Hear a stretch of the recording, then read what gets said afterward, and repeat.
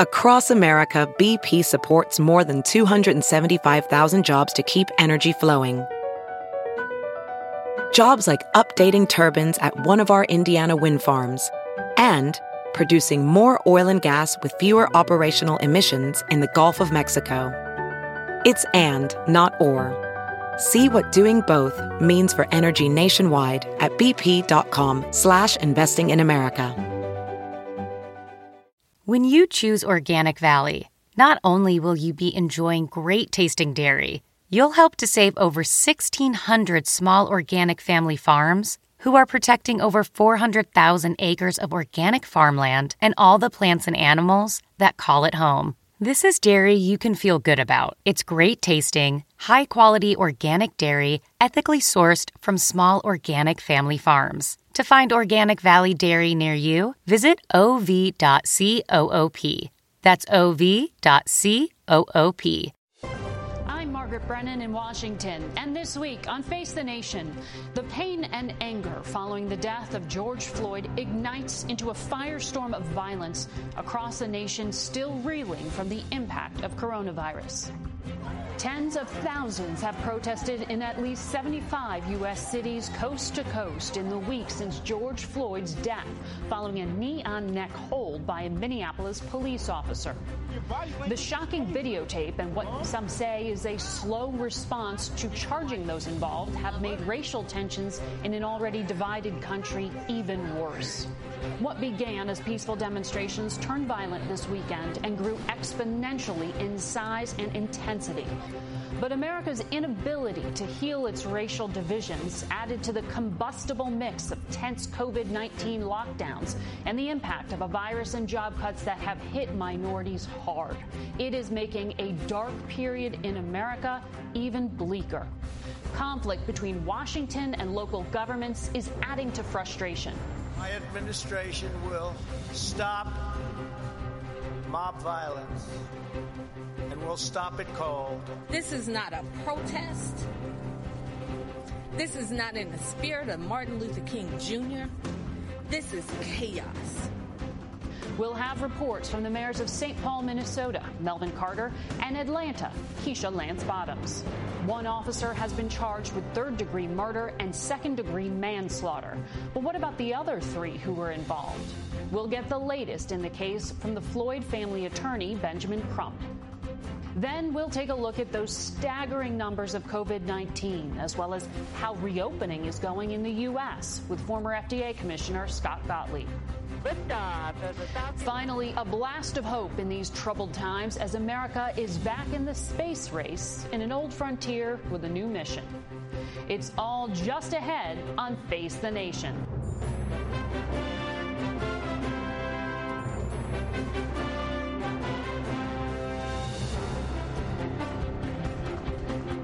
Welcome to Face the Nation. America is in crisis. Last Sunday, we could not have imagined any story being of greater importance than the then rapidly approaching milestone of 100,000 Americans lost to coronavirus. But then a 46-year-old African-American male named George Floyd died after a knee-to-neck hold was performed by one of 4 Minneapolis police officers. That incident sparked violence that this country has not seen in decades. At least 4 people have been killed. More than 1,600 people in 22 cities have been arrested, and 15 states plus the District of Columbia have deployed the National Guard. Minneapolis-St. Paul saw its 5th straight night of violence. We begin there this morning with CBS News Chief Justice and Homeland Security correspondent Jeff Pegues. Jeff? Margaret, with some demonstrators torching buildings like this furniture store, state officials told us on Saturday that they believe that they were up against a sophisticated network of urban warfare. There were some flare-ups overnight, but police may have been able to turn the corner as they tried to regain control of city blocks. Overnight, police in Minneapolis marched down city streets in an effort to prevent protests from getting out of control. They fired tear gas and rubber bullets. Get out of the way! After demonstrators violated an 8 p.m. curfew. It looks like law enforcement has begun the process of trying to clear this street. What we're hearing over the last minute or so some loud bangs, and that's why you see the crowd starting to react, starting to move back. You see the smoke in the distance. What started in Minneapolis spread to other cities. In New York, police arrested more than 100 people as a result of violence during protests there. In Los Angeles, the mayor requested about 700 National Guard troops to help keep the peace. Philadelphia's police department reported that at least 13 officers were injured in protests, which included vehicles being set on fire. Indianapolis police are investigating multiple shootings during violent protests in which at least one person was killed. The violence coursing through some of the protests across the country may have a common thread. Investigators believe elements of right and left-wing extremist organizations have been trying to hijack peaceful marches. Attorney General William Barr. Far-left extremist groups using Antifa-like tactics, many of whom travel from outside the state to promote the violence. I cannot breathe. Since this cell phone video surfaced on Monday, the nation has been on edge. It shows Officer Derek Chauvin with his knee pressed into George Floyd's neck. He's not even resisting arrest right now, bro. His nose is bleeding. Witnesses pleaded for the officer to ease up. Investigators would later determine that Chauvin's knee was pressed into Floyd's neck for 8 minutes and 46 seconds. For the last 2 minutes and 53 seconds of the cell phone video, Floyd was unresponsive. He would later be pronounced dead at a hospital. The 4 officers involved were fired. Chauvin was arrested on Friday. Investigators say they are still looking into the other 3 officers involved. The people who knew George Floyd described him as a gentle giant who would never have resisted arrest. In this Instagram video, he encouraged young people to give up gun violence. Our young generation is clearly lost, man. Derek Chauvin will be arraigned amid tight security. In the meantime, it will take residents years to rebuild what burned in just about 5 days. Margaret. Jeff Pegues in Minneapolis, thank you and stay safe. There was a second night of violence here in the nation's capital, just outside the White House. We go now to Nicole Killian. The nation's capital set ablaze as demonstrators took to the streets for a second night near the White House. Police at times using tear gas to break up the protest. The searing images confronted President Trump following a trip to the Kennedy Space Center to view the liftoff of the first U.S. space launch in a decade, where he said he understood the pain felt by protesters. And we hear their pleas. But what we are now seeing on the streets of our cities has nothing to do with justice or with peace. The president blamed the violence on Antifa and radical left groups and vowed to stop it. CBS News has learned the idea of the president giving a national speech on the current unrest has been raised, but whether it's an address from the Oval Office or a White House podium, a top advisor says the president will continue to communicate with the American people. Margaret? Nicole Killian at the White House. Thanks. We turn now to the mayor of St. Paul, Minnesota, Melvin Carter. Good morning to you. Good morning. Thank you for having me on. Mr. Mayor, the White House says that Antifa, a far-left extremist group, has been infiltrating American cities. Is that who's instigating the violence that you're seeing? Thank you for having me on, and I appreciate it.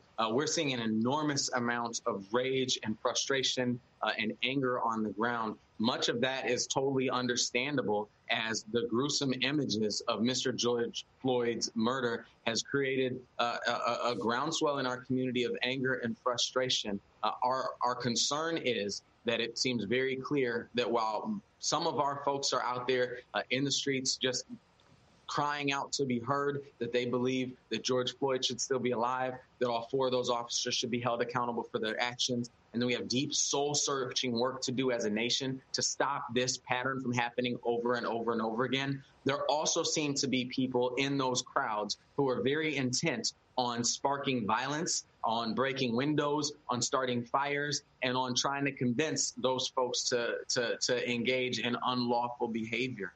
we're hearing very clearly from many of our historic advocates, the folks who were on the front lines after Philando Castile were killed, the folks who have been on the front lines of the Black Lives Movement.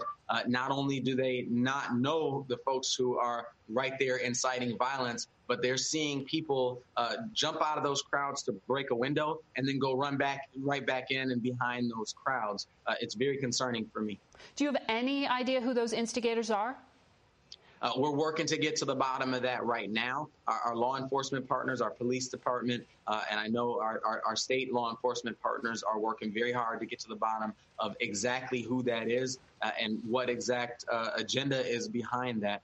The focus for us has been on our curfew to make sure that we're able to separate the folks who are here specifically to start trouble from those who need to be heard. And the most disturbing, disgusting piece about all of this is the fact that, these folks are drowning out the voices that we need to be hearing. We need to be having a conversation right now about how we stop this from happening. We need to be having a conversation right now about how traumatic it is to our communities to see George Floyd killed in the gruesome way that he was, how critical it is that we change the culture of policing for once and for all in our country. And those who are expressing that anger in a disgusting and destructive way are taking the focus away from what it should be while destroying our community institutions. I want to ask you about that in the case of George Floyd. According to the AP, Minneapolis City records show that there were 17 complaints that had been filed against the now former officer who is charged with having murdered George Floyd. 16 complaints were closed with no discipline. How is that permitted to happen? That's, I think, one of the most important questions here. Right here, we're totally understanding the anger and the rage that people have.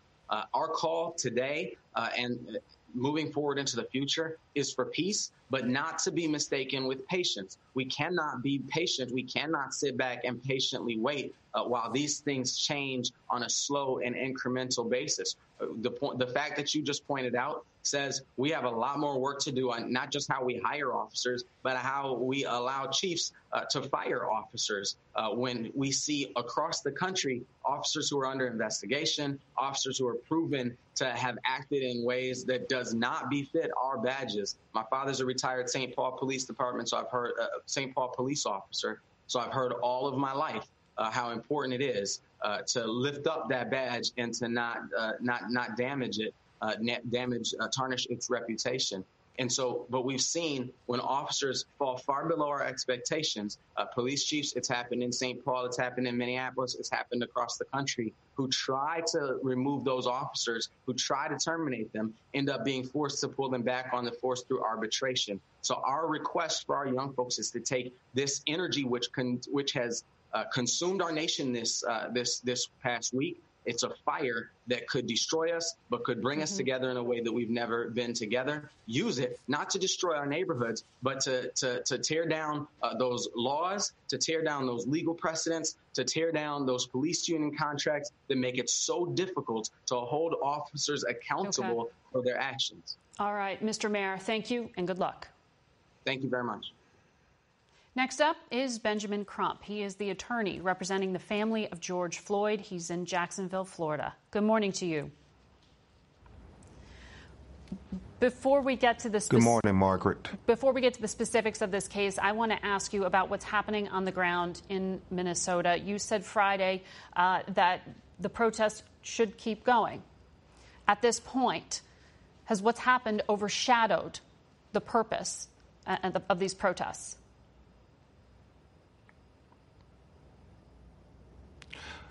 Margaret, I'm not a politician. I'm the voice for equal justice for marginalized people in our society. And I proclaim that these riots that are erupting in cities all across America are an outward sign of righteous anger that Americans, especially Black Americans, are feeling over the death of George Floyd. But not just George Floyd. He's just the latest tipping point in a string of killings of unarmed Black people at the hands or should I say, in his case, the knee of the police. And many elected officials have to understand that it's not these protesters that started these fires across America. It is police brutality and a racist criminal justice system. And the only thing that can put out these fires are police accountability and equal justice.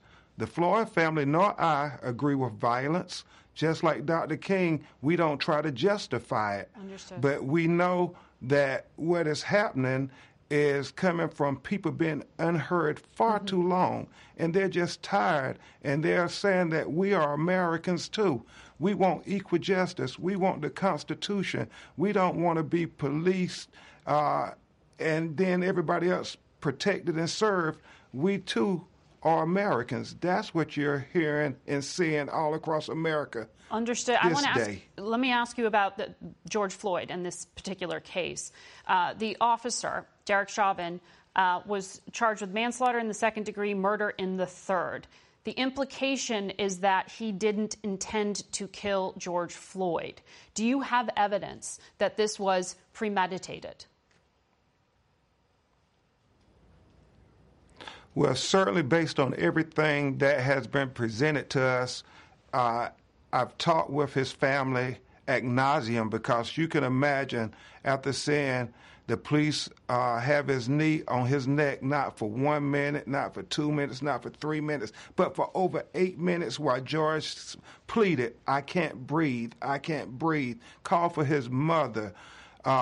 We now have the audio from the police body cam, and we hear where one officer says he doesn't have a pulse. Maybe we should turn him on his side. But yet, Officer Chauvin says, no, we're going to keep him in this position. That's intent, Margaret. Also, the fact that Officer Chauvin kept his knee on his neck for almost 3 minutes after he was unconscious. Did the two We don't know understand each other? how that is not first-degree murder. We don't understand how all these officers have not been arrested. And yes, his family has been notified by the owner of a club that Derek Chauvin was an off-duty police officer while George Floyd was a security guard. And so they had to overlap. And so that is going to be an interesting aspect to this case, and hopefully upgrading these charges to first-degree murder, because we believe he knew who George Floyd was. So you do believe this was premeditated? We think that he had intent based on not the 1 minute, 2 minute, but over 8 minutes, almost 9 minutes. Yeah. He kept his knee in a man's neck that was begging and pleading for breath. At what point does it not be about detaining a man who's face down with handcuffs, not posing any threat to an intentional will to cause bodily harm? And if that results in death, every prosecutor in America will show that that is first-degree murder. And I have to clarify this because we saw it in Eric Garner when they start talking about underlying health conditions and what drugs, alcohol he had in his system. Yeah. George Floyd died because of the knee being shoved into his neck, and he could not breathe. Understood. Thank you very much, Mr. Crump. We'll be back in 1 minute with the Atlanta Mayor, Keisha Lance Bottoms. Stay with us. Have you heard you can listen to your favorite news podcasts ad-free? Good news. With Amazon Music, you have access to the largest catalog of ad-free top podcasts included with your Prime membership. To start listening, download the Amazon Music app for free or go to amazon.com/ad-free news podcasts. That's amazon.com/ad-free news podcasts to catch up on the latest episodes without the ads. We go now to the mayor of Atlanta, Georgia, Keisha Lance Bottoms. Good morning to you. Good morning. The National Guard is now in Atlanta. Has that quelled the violence that we saw Friday night when the CNN Center was attacked? Last night was not as bad as Friday night. I think there were several reasons for that. One, many people just decided to heed my advice and stay home. Also, there were much more support that we had for our officers last night with the National Guard. And we also had a curfew last night, a 9:00 p.m. curfew. And so that helped tremendously. I want to ask you about something your police chief said at a press conference yesterday about some of the more violent actors that we saw on Friday. She said they were part of a highly calculated terrorist organization. Who are the groups that you think are behind this? You know, I can't say who they are. I know that it was a very different protest than we are used to having in Atlanta. Obviously, we are the home of the civil rights movement, so we have a long history of protest in our city. But our organizers in Atlanta, many of whom don't agree with me quite often as mayor, were very clear that this, by and large, after things turned violent, was not an Atlanta-based protest. It looked differently racially in our city than our normal protests looked, and it was a different group. So we don't know who they were, but many of them were not locally based. I'll say that. But when the Justice Department, when the Attorney General spoke, he said something about radical left.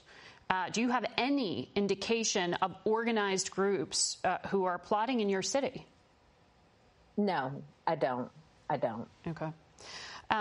The president has issued a series of tweets in the past few days, as I'm sure you know, and he has said that liberal governors and mayors must get much tougher or the federal government will step in and do what has to be done, and that includes using the unlimited power of our military and many arrests.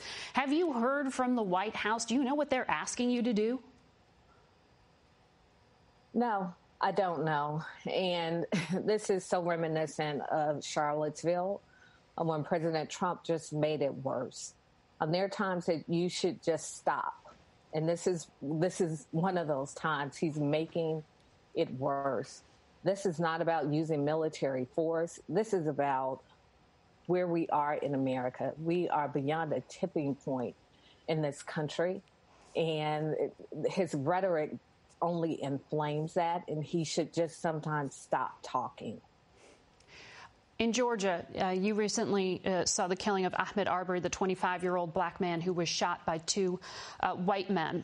You called it non-camera lynching. The president has said the video, he watched it, it was disturbing. The Justice Department is investigating it as a civil rights crime. Do you have faith that the Justice Department will see this through? I don't have faith in this Justice Department, but I do have faith in America as a whole. So it is my hope that between the Justice Department, between the state of Georgia, that there will be appropriate charges that will be brought, that will be prosecuted, and that there will be a conviction. You don't have faith in the Justice Department. What is your message then to the people of Atlanta who also don't have faith, who are also very frustrated and want to go out still and protest since there has been this eruption of violence? Should they still be on the streets? Well, I think that there's a place in America for peaceful protest, and we know that peaceful protests have had a history of changing things in this country. But it has to be organized, and it has to be for a purpose. And when you have violent eruptions like we've seen across America, then we lose sight of even what we are talking about. Yesterday, all we talked about was how our cities were erupting across America, but we weren't even talking about George Floyd and so many others who have been killed in this country. So that's my concern about what happens when we get lost in the violence. We've got to be more organized in the same way that we were during the civil rights movement and many other challenges that we faced in this country. I understand the frustration. The frustration is real and the anger is warranted. But the violent eruptions won't offer us any solutions right now. Mayor Bottoms, thank you for your time. Good luck to you. Thank you. We'll be right back with a lot more Face the Nation. Stay with us. As a professional welder, Shayna Ford uses Forge FX to practice over and over, which helps her improve her skills. The more muscle memory that you have, the smoother your weld is. Learn more at meta.com/metaverseimpact.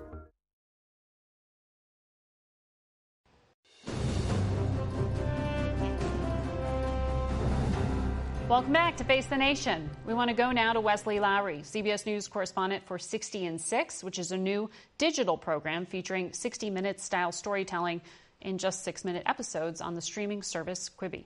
He was formerly at the Washington Post as the lead reporter covering police shootings and the Black Lives Matter movement. And as we mentioned earlier, he won the Pulitzer for his work. So, Wes, you are formidable, and we are glad to have you. Not happy to be here. I honestly, as none of us would like to be talking about this again, obviously. Right? I think the country would agree with you right now. But I know you've been on the phone and speaking with some of the activists who are in the streets and cities around the country. What are they telling you? We're in this moment right now where all of us are asking of any political stripe, and even those of us who are not, explicitly partisan or political in any way, are asking, how do we stop what's happening in the streets? No one wants to live in a world where the streets are burning, and no one wants to live in a world where people are killed in the streets, right? Mm-hmm. And what the activists are saying is, you all haven't been listening to us, right? You listen to the protest chants, right? One that's very popular during these demonstrations, not just the George Floyd ones, but historically. Indict, convict, send the killer cop to jail. The whole system is guilty as hell, right? And what the activists are saying is, we have been saying the system is foundationally and fundamentally broken, and you've been giving us speeches in a body camera. You've been charging one individual officer, who then, by the way, might beat the charges. Mm-hmm. Or you've been firing an individual officer, and I've done reporting to suggest that many officers who get fired get their jobs back. There's actually a belief that many of these officers in Minneapolis may get their jobs back who were fired, right? So, again, what the activists are saying is that you all have not been listening to us, that this was in so many ways inevitable, right? Again, the protest chant, right? If we don't get no justice, there will be no peace. But is there something, I wonder, that's very specific to this moment? Because as you've said, this is not the first case. This is one of innumerable instances of police brutality that our country has talked about in the past few decades. What exploded it now? Is there something about where we've been as a country with the economic crisis, with the pandemic? Why? I think all of those things are obvious, extremely short-term factors. Certainly isn't helpful that a bunch of people, and by the way, Black Americans, those who are storming the streets, although certainly racially diverse groups, Black Americans who started this, who were more likely to get sick and die because of COVID, right? So the demographic group most likely to have spent 2 months without human contact in fear of their lives, right? That certainly factors in. The demographic group, the data tells us, that was among the most likely to lose their businesses and their jobs because of the economic downturn. But we also can't attribute it just to the short term. Let's think about the medium term, the era we are in. That every time we open our phones or our computers, we being all of us, we watch another video like this, right? And for years, it's been these pleas from elected officials, from policing officials, from the media, from everyone. Well, if you guys just calm down, I promise we'll fix it. We promise we'll fix it. We'll have a meeting. We'll have a town hall. Someone will give a speech. And at some point, one of the examples I've heard people have said to me, and so now I've started saying it to talk about where the activists are, Lucy can only pull the football so many times before Charlie Brown punches her in the face. Quite the analogy. One of the things I want to ask you about, because you are in touch with those on the ground, is what the Justice Department, what the White House has said, which is that the protests, which you are laying out as peaceful and well-intentioned, have been infiltrated by far left-wing, specifically radical groups. Antifa was mentioned by the National Security Advisor. What truth is there to this? Every demonstration I've ever covered, anytime I've ever been in the streets and interviewed people, and that's not untrue of these, but it's not exclusive to these. Everyone, Ferguson, Baltimore, Cleveland, Milwaukee, the list goes forever. In all of those cases, there's a mixture of people in the streets, right? There are people who show up because they want to march, they want to yell, right? But those people never have control of everyone who shows up. There is always a mixture of folks. And again, not just white anarchist groups or white Antifa, black people who throw, a brick at a cop or, do the right thing, a trash can through a pizza shop window, right? That the reality is, if you were to look at the mixture of people in the streets in American cities, the answer is probably all of the above. I think sometimes we get too focused on this.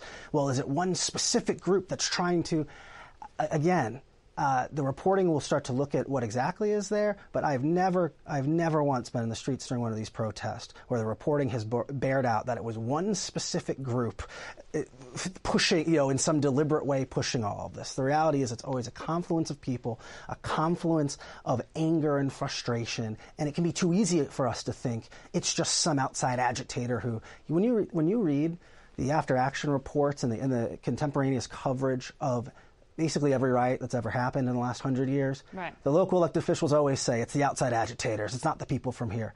We've seen in the last 48 hours, the officials in Minnesota claim that, and the independent reporting proved that the vast majority of people arrested were local. Well, the Attorney General said this morning, for the state, that is, was saying that there is a lot of suspicious behavior, cars without license plates, things that appear to be designed to cover up the identity of the individuals involved. Certainly, right? But is that car without a license plate from a state over or from a city over, right? Like the reality, the suggestion that people locally may not be upset, may not be frustrated enough to take such action, I guess it sometimes I think misses it. It's unquestionable, right? That in all these protests, and again, it's from reporting, from being there on the ground, from talking to folks, it's unquestionable that there are people who show up explicitly to create chaos. No question. But so some of the elected officials we've been talking to at the local level say, protests are good when they're organized. That's what the Atlanta mayor said. But basically, go express yourself at the ballot box. She told people to go home when she saw the violence on Friday. And then we just spoke to the mayor of St. Paul, who was saying there's a real conversation that needs to be had, but that's about reforming a system. Correct. So what exactly needs to be reformed? And when do the protests stop? What the activist would say is literally everything, right? What the activists would say is that American policing, as we currently understand it, as we've currently conceptualized it, is a legacy of slavery. It was created to control and in many ways abuse Black Americans, to keep them subservient to a white majority. What the activists would argue is that a system that was constructed that way will never be able to provide equitable positions. And so again, being able to fire cops more easily, as the mayor was talking about, things like that, you say even if that's done, not enough. It's very hard to see how piecemeal reforms like that would, if there is a structural and systemic issue, can you solve a structural and systemic issue with Band-Aids? And the data all suggests there is a structural and systemic issue. And the types of reforms we've talked about are individual reforms, firing an individual officer who does an individually bad thing, right? If there's actually a structural problem, that doesn't fix it. All right. Wesley Lowery, thank you very much. Thank you for your reporting and your analysis. We'll be right back with the latest on the coronavirus pandemic. VR training platforms, like the one developed by Fundamental VR and Orbis International, are helping surgeons train over and over before operating on real patients. As you practice each skill, the muscle memory starts to develop. Learn more at meta.com/metaverseimpact. The total number of COVID-19 cases worldwide crossed the 6 million mark yesterday. More than 1.7 million of those are from right here in the United States. CBS News senior foreign correspondent Elizabeth Palmer reports from London. Liz?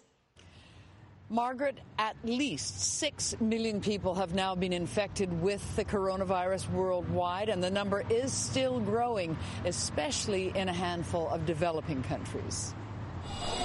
India is struggling. The infection here is steadily spreading beyond the cities, in part because the country has one of the lowest testing rates on Earth. A strict lockdown in the worst affected areas has just been abruptly extended for one more month. Brazil, too, remains an epicenter, as many people now die from COVID every day in Brazil as in America, which still has the most. By contrast, Italy, which was hit so hard early on, continues to reopen. Tourist sites like the Leaning Tower of Pisa have rolled out the new normal, a gadget that glows red when visitors get too close. In other countries over the worst, there's another sign of recovery. Schools reopening, from South Korea to Holland, where there's a new classroom normal, plexiglass pupil shields. And the Ruffin racing, a bit of a jump there. And in Australia, the classic Uluru camel race went ahead, even though spectators had to watch online. Tech's taking out the cup. But this pandemic is far from over. The poor everywhere are especially vulnerable. Good afternoon. So there was international dismay when Donald Trump announced he was pulling the U.S. and its money out of the World Health Organization. So far from the WHO, there's been no official reaction, but maybe a coded appeal from its chief. Science is giving us solutions, but to make the solutions work for everyone, we need solidarity. Now, the issue certainly would have come up at the G7 summit that President Trump hoped to host in June. But he's now postponed it after Germany's Chancellor Angela Merkel made it clear she would not travel to the United States in the pandemic. Margaret? Elizabeth Palmer in London. Thank you. We go now to Westport, Connecticut, and former FDA Commissioner Dr. Scott Gottlieb. Good to see you again. Thanks. We were speaking earlier with the mayor of Atlanta, who told her constituents, if you were in these protests, you need to go get yourself a COVID-19 test. When you look at this, these large-scale gatherings around the country, what is your prediction of what this will mean?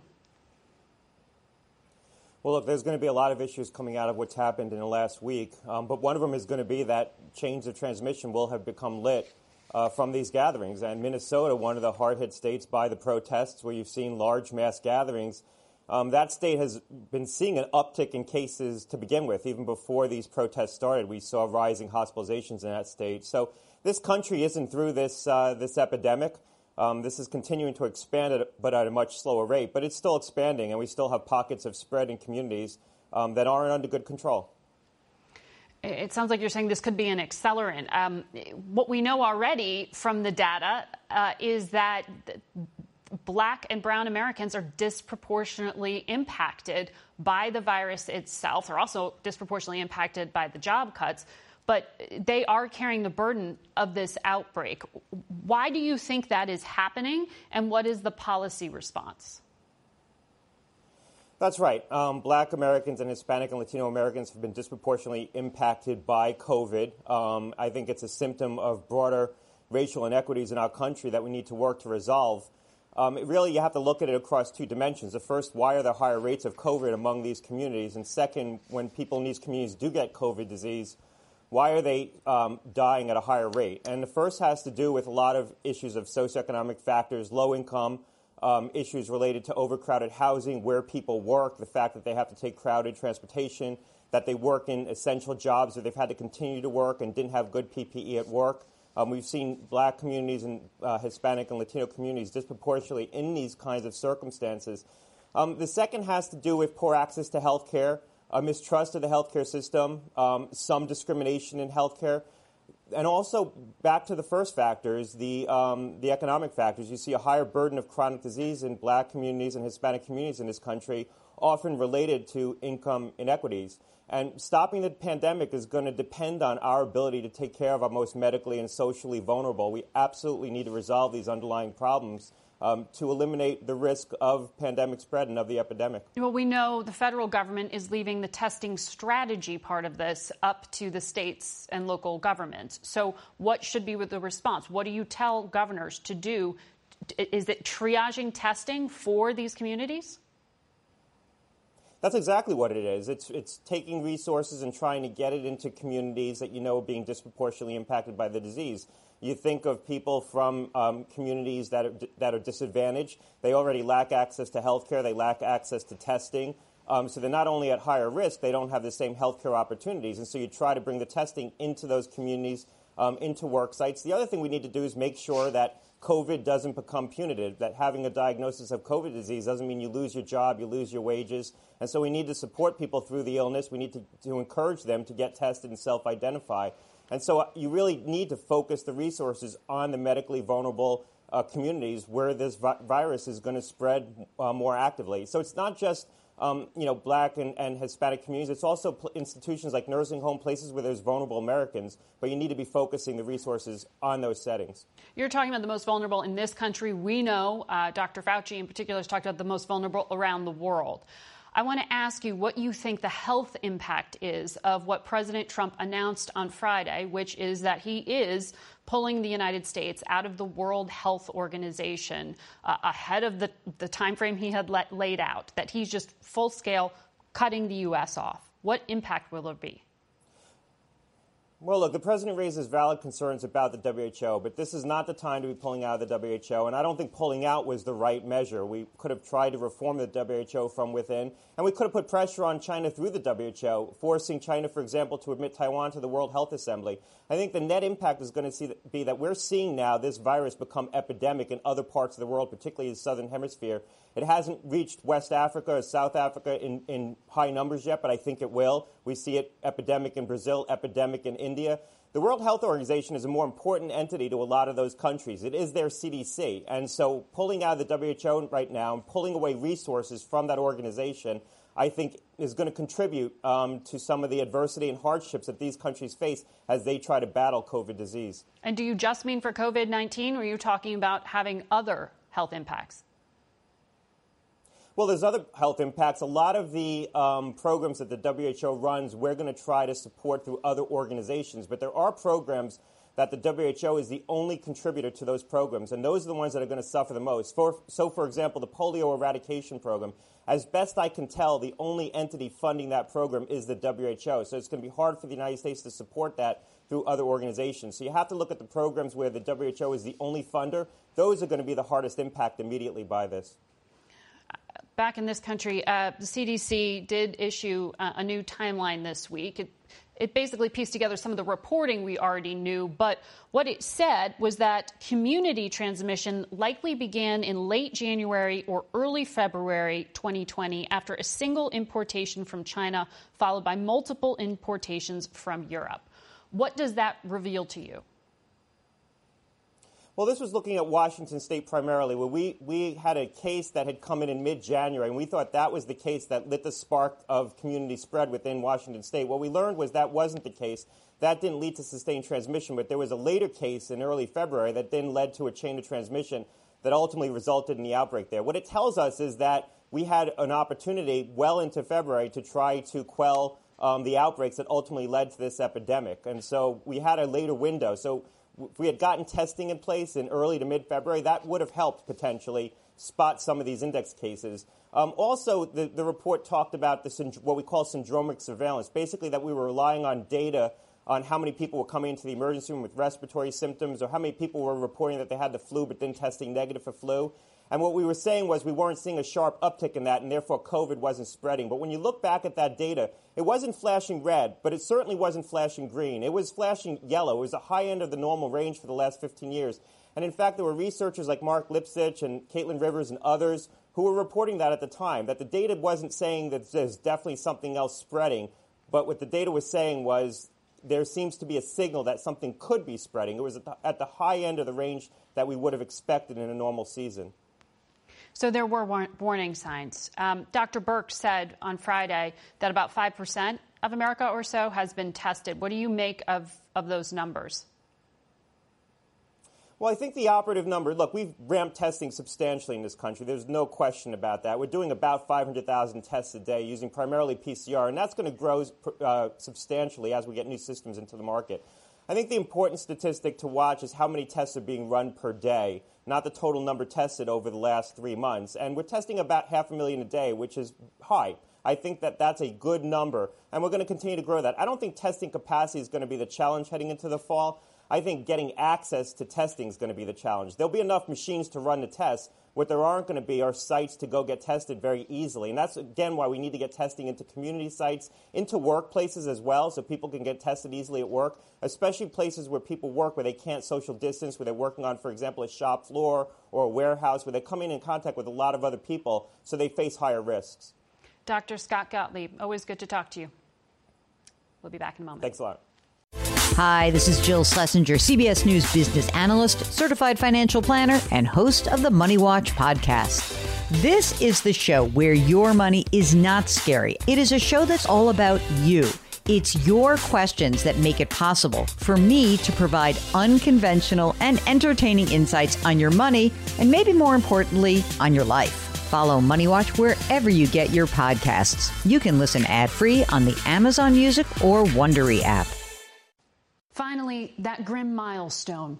More than 100,000 Americans have now died of coronavirus. It's an enormous number, and the value of those lives is immeasurable. On a single day in 2001, America lost just under 3,000 people aboard the 4 hijacked planes and the attacks on the World Trade Center and Pentagon. That earth-shaking day spawned the 19-year-long war in Afghanistan. 2,300 Americans died on that battlefield. Another 4,400 U.S. troops were lost in the fight for Iraq. Those figures don't capture the horror or the extent of our grief, nor the impact on the rest of the world. Yet that's a fraction of the more than 103,000 lives claimed by the coronavirus on U.S. soil in the past 3 months. Each day, nearly 1,000 Americans die from it. The attack on Pearl Harbor killed 2,400 Americans in less than 24 hours, launching a generation of Americans into the Second World War. It would take 43 Pearl Harbors to equal all of those lost to COVID-19. But how does one write more than 100,000 obituaries? If these numbers seem unfathomable, consider them another way. That's the size of the entire population of South Bend, Indiana. And how do we continue to say that we're all in this together when the numbers show that we're not sharing the burden equally? Black Americans have a COVID-19 mortality rate nearly 2.5 times that of white Americans. Hispanics are hospitalized at a rate approximately 3.5 times that of whites. Those figures reveal the tragic consequence of income inequality, health care access, but also the fact that people of color make up the majority of frontline workers who we all rely on in this fight. The grocery workers, the police, the health care aides. We've all been warned to brace for more loss. The White House projects the death toll may climb to 240,000 Americans.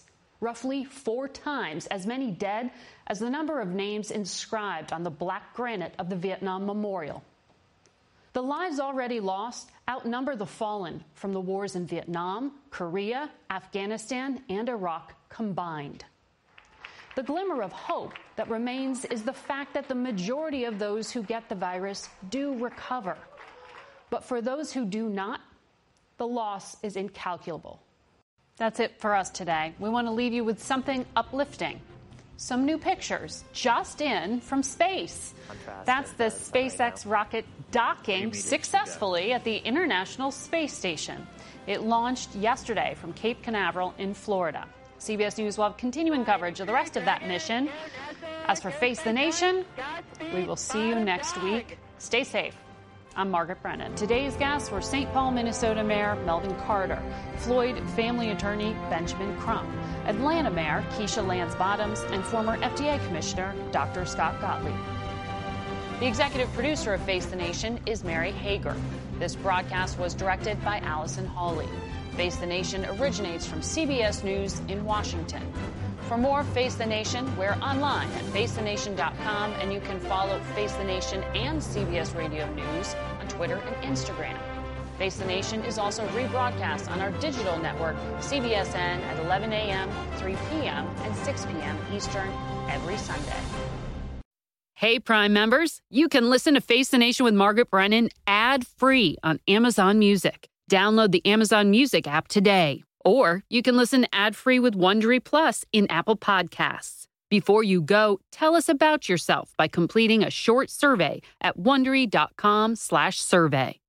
Catch every episode of 60 Minutes, America's most watched news magazine show, as a podcast. Hear in-depth investigations across politics, news, and entertainment on your schedule. Listen to 60 Minutes ad-free on Wondery Plus.